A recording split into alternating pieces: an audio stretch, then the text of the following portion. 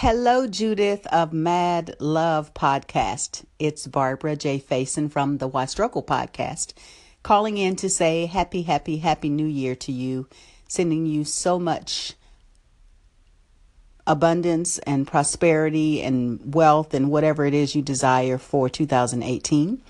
And just continue to share your gifts with us out on this podcast station and nation. This Anchor Nation. Just wanted to call in to say hello and wish you all the best. And thank you for all that you bring to the platform.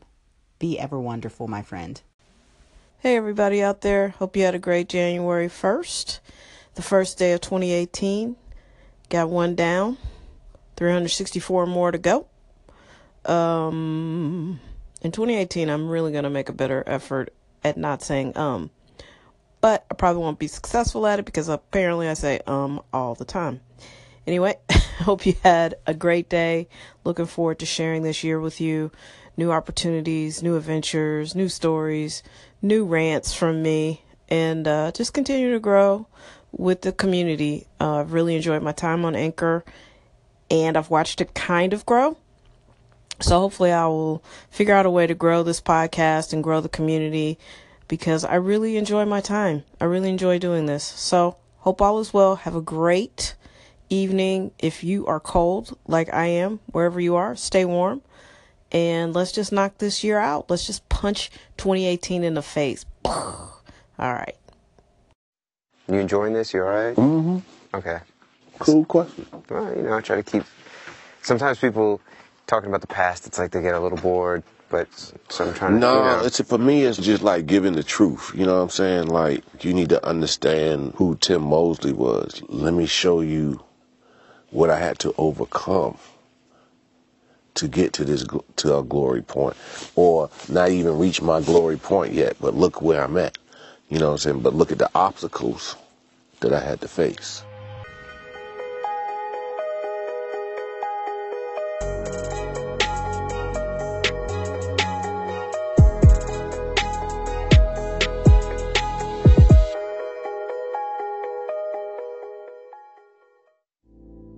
Iconic record producer, songwriter, and performer, Timbaland reinvented the sound of hip-hop and R&B in the 90s, and then created definitive works with Beyonce, Justin Timberlake, and Jay-Z. This is his blueprint.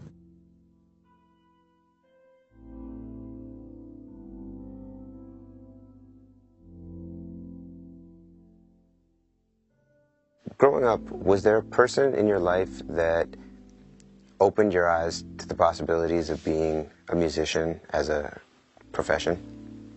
There was nobody like to open my eyes up as being a profession. You know, it was like, it was a gift that was untamed. I had no guidance, but I had this amazing gift, so I didn't think that, because I was making a beat on a Casio keyboard, I didn't think a Casio keyboard would turn into this. What was the first beat you ever made? What did it sound like? I remember making it with my mouth, and it was like... Then my friend Cam was like, yo, do that again? And I was like... And he was like, yo, you kind of dope. And then you took that and eventually started sort of emulating that on the keyboard? I took, like, all I had when Mom brought me a keyboard, a Casio keyboard, and all I had was 1 second, so I had to manipulate 1 second. So I said, and speed it up on a tape deck, and resample it back into the keyboard at, like, double time. Like, I speak, it is weird, but it won't be on beat, so I had to find the click. So, like, so I was like, man, 1 second, what you can do in 1 second. And I just took that, and then that's when Missy came. So that was in high school? I was in high school. And what was that chemistry like between you and Missy in those first sessions you guys are hanging out? Man. Missy gave me confidence. She let me know that your beats is dope. She used to hear it and sing over it, and that just like bugged me out. Like, I never heard that. I still, and it was like, what is this? So she introduced my ears to melody. And that's when I started hearing melody and some, then I started understanding rhythms of what I was doing. But it was her that kind of introduced me to being who I am today. So in high school, you're running with Missy. Pharrell is around. The Thornton brothers, later, the Clips are there as well. Did that feel totally normal to you, or did you have a sense of the level of musicianship that you were bearing witness to? Man, I was so young. I didn't, like, it's like, I felt like a superhero when I watched, like, Marvels. I'm like, I'm this guy who has this power, but who didn't understand his power. I'm just a guy, we were just people that was always in our own zone. I knew Pharrell was dope because we made dope songs in our house. And he wrote this song, Look in the Water. Look in the water. I was like, man, you should always keep writing songs. And so we were just people just passing off ideas, never thought it would grow to be, at least I didn't. Missy introduces you to Devontae Swing from Jodeci. You're a teenager. They're grown men, very successful at that point. How did you ingratiate yourself to them and become a part of that whole scene? You know, Missy brought me in and she said, it's this producer that we want to bring in. Devontae, by the grace of God, was open to it. I came down there. I'm just like anybody else who might look up to me. I'm looking up to him like, man. So he's showing me the studio life. But then I started making beats, and when I was around him, he's like, you pretty dope. And when he said I was dope, I was like, whoa, this, you know, and it made me just want to better, but I wanted to watch him more, to learn more, so I can build my craft. Are you feeling like you are, like this is a viable option for as a career for you by this point? I always look at it like this. I always hear this story, and this story sticks with me. And I actually heard this person say it, and that's Quincy Jones. He didn't make Thriller till he was 50. He had records. Quite a few. Right? But when he made Thriller, the whole spectrum changed. Now, I take that same motto because look what he had to work with, and look what I got to work with. Everything that I couldn't do back then, I can do today because everything is available to me. Thriller could come in a different type of way. It's not the size of it, it's not what it sells. You know, those things are once of a lifetime, but it's about the moment. Speaking of Thriller moments, in 1996, you have the Aaliyah album and Genuine, and you introduced all of these really unorthodox sounds in the melody part. I mean, Pony, for that is, I believe, you doing the main melody, yes, right? I can't even take the credit for that. I got to say, it was a plug-in. It wasn't even a plug-in. It was a module that nobody used, and I took two sounds and made that sound. I had one that said womp, and I just put it like a voice and wow, and then just gave it that sound. And I just sampled it and made it one. So I kind of did do it, but I didn't do it with my mouth. Okay. But the way I manipulated it to make it sound like it was my mouth. Do you know when you make a hit record? No. And I'm glad I don't, because I used to. Oh, that's a hit. That's a hit. And when you get caught up into that, it's like a spirit that comes with that. And it's like an arrogancy. You know what I'm saying? So I try to stay away from that because I got caught up into that. And when you get caught up into that, you just kind of like slack on your music. You slack on and you just take it for granted. And you think you something that you're not. The beauty of a hit is not knowing it's a hit, but you know it feels good. You know what I'm saying? So sometimes it's like you kind of can feel it, but it's always good to just be humble and just be like, you know, just love the music that you created. You know what I'm saying? And let it be. That's what got me to this point, is I let it be. I know it was a feeling. Like when I did Sexy Back, I knew it was a feeling. And everybody was like, that ain't it. I'm like, yes, it is. That's the one. After getting his footing with Missy, Aaliyah, and Jodeci, Tim found his voice and transitioned into the next chapter of his career with help from Sean Carter and a former boy bander. When you and Timberlake made Cry Me a River, how long from finishing that record did it take for you two to decide to work exclusively on the next record together? Music speaks to the soul in funny ways, and it's like, with Cry Me a River, I could see, like, I watched him come in the studio, I just watched his body language, and I went in the booth, and I knew that sound would move him in a different way, because I knew the chemistry that we both had. I'm like, man, me and him got something, you know what I'm saying? Like, musically, we owned something. And it's like, I didn't have to say it. It's like, we both knew at that time. And that's how our team, formed. So when you make a record like Future Sex Love Sound, and it is this enormous moment, both musically and in pop culture, and the dust settles, and it's time to make the next record with that artist, how do you approach that, like, philosophically? What happened 5 years ago is like, if I ain't seen you in 5 years and you see me in 5 years, it's the energy of two people. So it's the energy of how you know what's going to go next. You don't know, you just know it's either good or bad. You know what I'm saying? Like, and then it kind of, you gotta, if it's bad, you gotta revisit. But every time with him, it's like,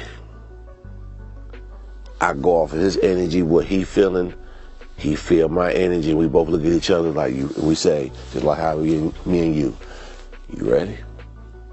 I'm like, yeah, I'm ready. What you want to do? I want to knock their heads off. How you want to do it?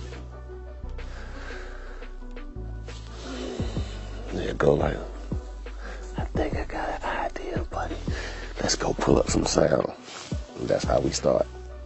Another person who you've had many epic collaborations with is Jay-Z. When he first reached out for Volume 2, at the time, you hadn't really done very much straight rap music. You'd done a ton of R&B music, a little bit with Magoo, but he reaches out. What was your expectation of what he was looking for? I didn't. I just followed his rhythm. He had an idea. He said, the first beat I did, and I heard him mumbling the rap. You know what? You know who? So he started mumbling the flow. And I was like, oh. So for me, I saw the cadence of what he was doing. And I said, oh, give me 5 minutes. I put on my headphones. Yeah, I said, there you go. He was like, in 5 minutes. He was like, I gave him the headphones, and he was like, and it fit to Jigga what? Jigga who? And that's when I knew we had chemistry. What do you feel like you bring out of him that is completely unique? With Jay-Z, it's like, he brings, like, for me, it's a challenge of his mind. So I'm like, let me challenge, see if he can flow to this rhythm. So he'll bring, because the way he flow and how he say and put the stories together, I wanted to put the music to match, to make the theme of the whole operation be like, this is a masterpiece. Like, bing, bing, you touch the clothes on my... It's like, I wanted to make how, when he first said the rap to me, on that song, Holy Grail, and then Hey Papi, I remember we were somewhere, he's like, I think it was a Leah party, right, for her birthday, I believe. And he said, yo, I got this. I was in the shower, blah, blah, blah. And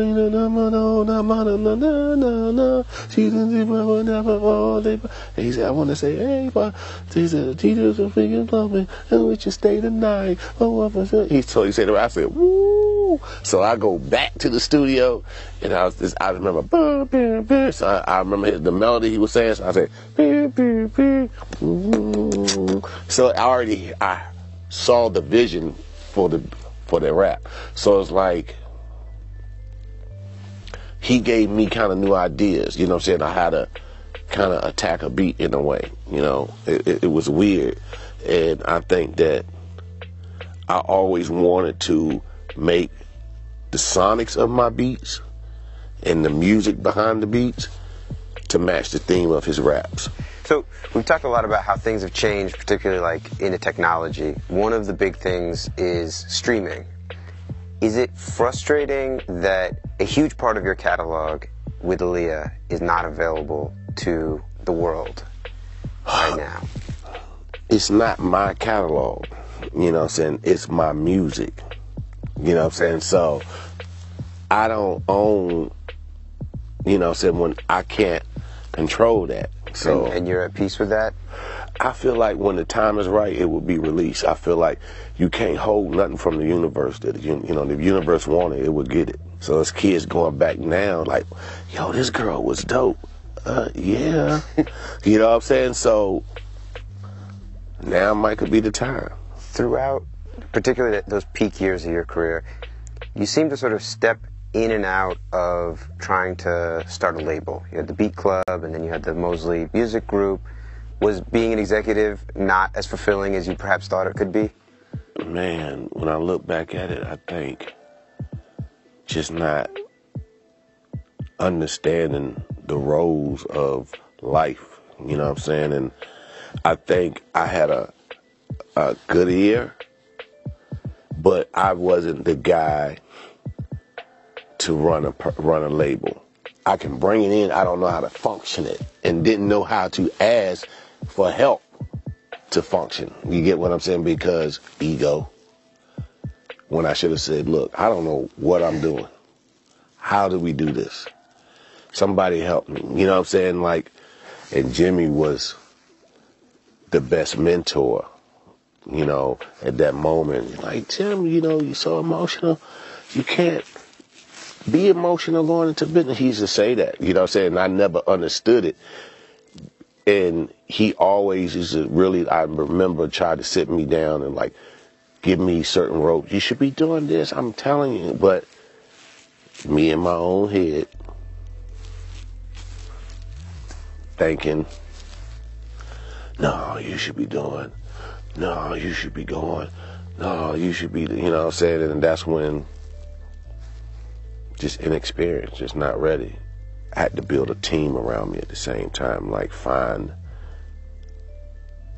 what I'm good at and find what I'm not good at. And now I have that core base around just like I envisioned, and I'm growing just as well as they growing, but it's the right growth. And I think I'm on the right path now. By the late aughts, Tim's production was omnipresent. But as his artistic reach expanded, so too did his ego, testing his relationships and sense of balance along the way. Throughout this conversation, you've talked a lot about sort of a newfound perspective that you have. And you alluded to this coming in part from what you went through over the last few years in dealing with addiction. Can you tell me a little bit about what happened and what you've taken away from that? You know, I heard T.I. say once, and he's so right. God don't give you nothing that you can't bear or get out of, you know, situations. He don't put us in stuff that the self-destruction is. It's a matter of you being strong and understanding, like, you can get out of this. You know what I'm saying? You got in it, you can get out of it. So for me, I think one of my beauties or a gift that I love about me, a trait that I've had to, is when I put my mind to something, I really go.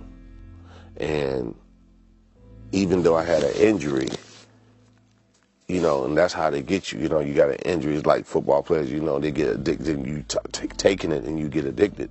So this was getting shot? Yeah, like, you know, and then I started working, the arm started hurting. It's just weird, and next thing you know, you own it. One day, I remember clear as day waking up and being like,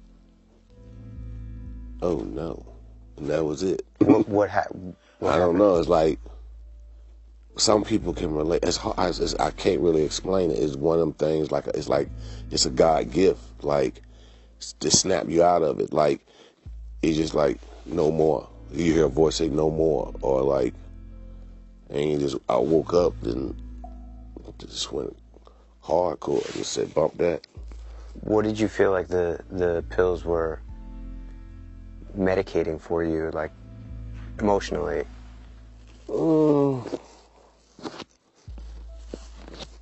I don't, you know, it's just been so long, so I can't even I just know it just feel good. It's just and then after a while, whatever you know, I think whatever the feeling was that I wanted to create when you take that pill, it would happen. So I guess the feelings of feeling good, you know what I'm saying, I think, and then it took the stress levels of dealing with life, you know, regular stuff in your mind. Once God broke me away and just like said no more, like that voice, no more, is like all I saw was who I'm becoming today. That's all I saw, like at the end of the road. So it was like walking down a road that I know that gonna have to be a moment of truth. You're gonna have to strip down to build back up. You know what I'm saying? And to become the person that God wanted me to become, and also what I know I could become. What happened to the music? My fingers didn't feel disconnected to the keyboard and how I was touching. It fell off. And then that's when, like, the big blow. You know what I'm saying? I look back at, like, once me and the music disconnect, oh no. Like, we gonna find each other. And that's what we, like, God gave me the gift of music, and that's how God speaks to me, you know, through music, through sound, you know, and I hear his voice, and I'm like, oh, we should move this way. So it's like, I got to do a cleanup, you know what I'm saying? And firing people in my crew, just revamp. I know I had to strip that, like, stuff that I always try to escape or whatever, I had to deal with. A moment of truth, you know what I'm saying? Everybody goes through their moment of truth. Some people don't make it through their moment of truth, and some people give up. You know, now I look back and like, I can do anything.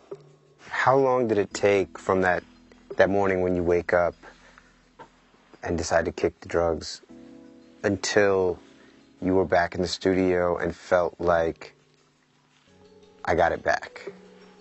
I realized that I fell back in love with music again.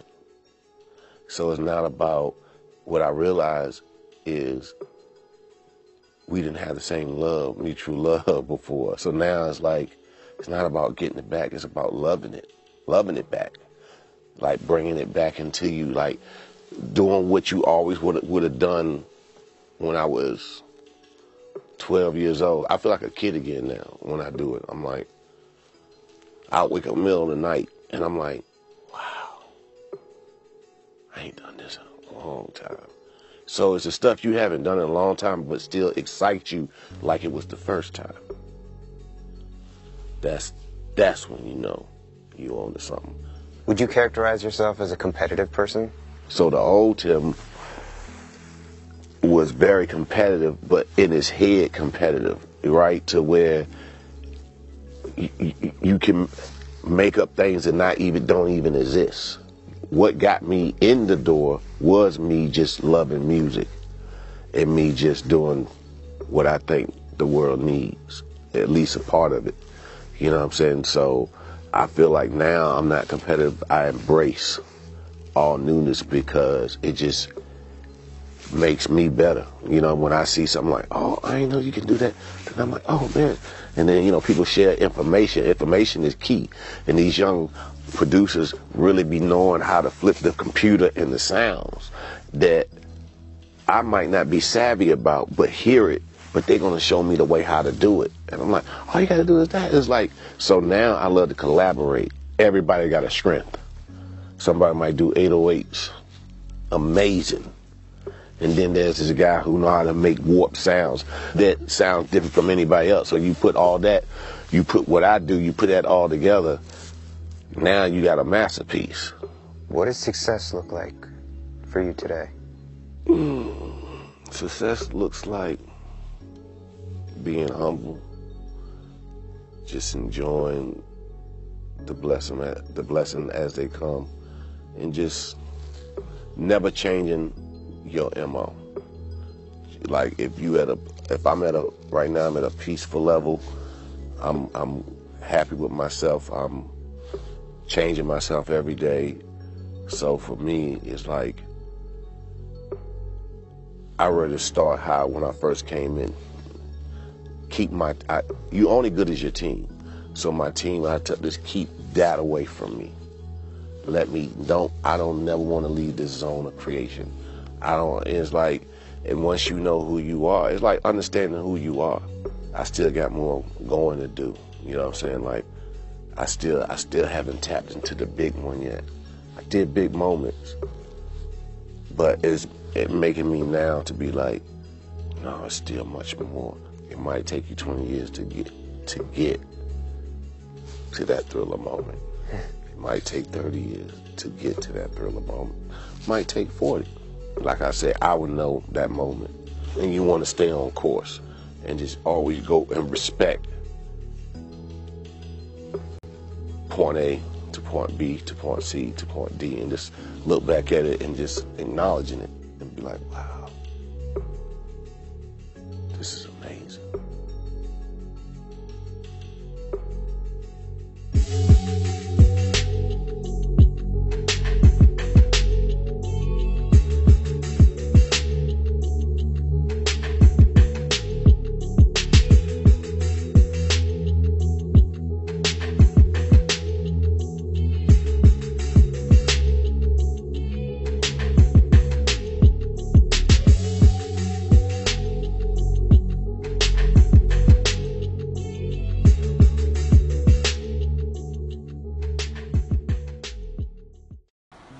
Check out that Complex interview with Timbaland.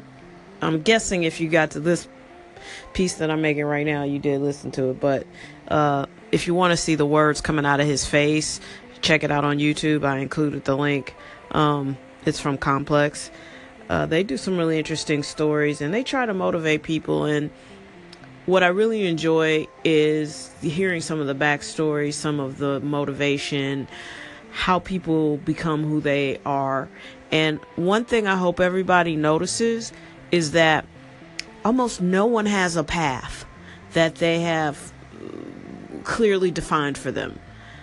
They just don't. Like, whether it's high school, whether it's I'm working this job and I need to do something else, I got fired, or whatever it is, something happens and it changes the trajectory of their life and of their lives. And it wasn't because they were super prepared or had all the money in the world, or they just started walking and the path sort of developed underneath their feet, which is counterculture to our brain. Our brain is wired for fight or flight. We are wired to survive. So if people are comfortable, chances are they're not going to try something, radical. They're not going to do something, like, oh, I ain't going to quit my job. And like, that sounds crazy. But what a lot of people struggle with is you hate your life.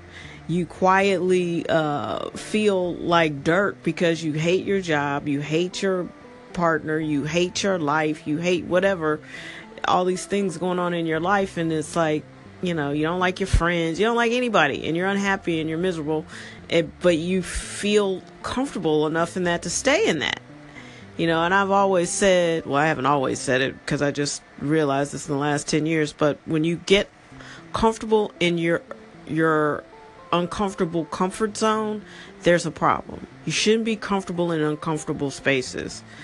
And, part of venturing out and changing your life, And maybe starting a business isn't for you.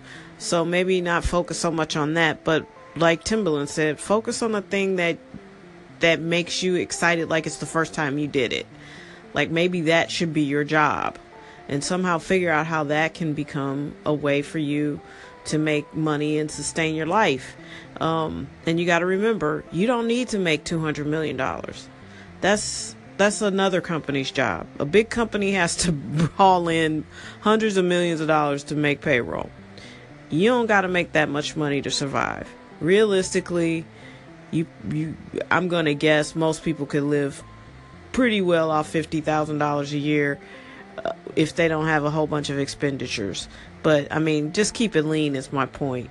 But if you have children, I get it.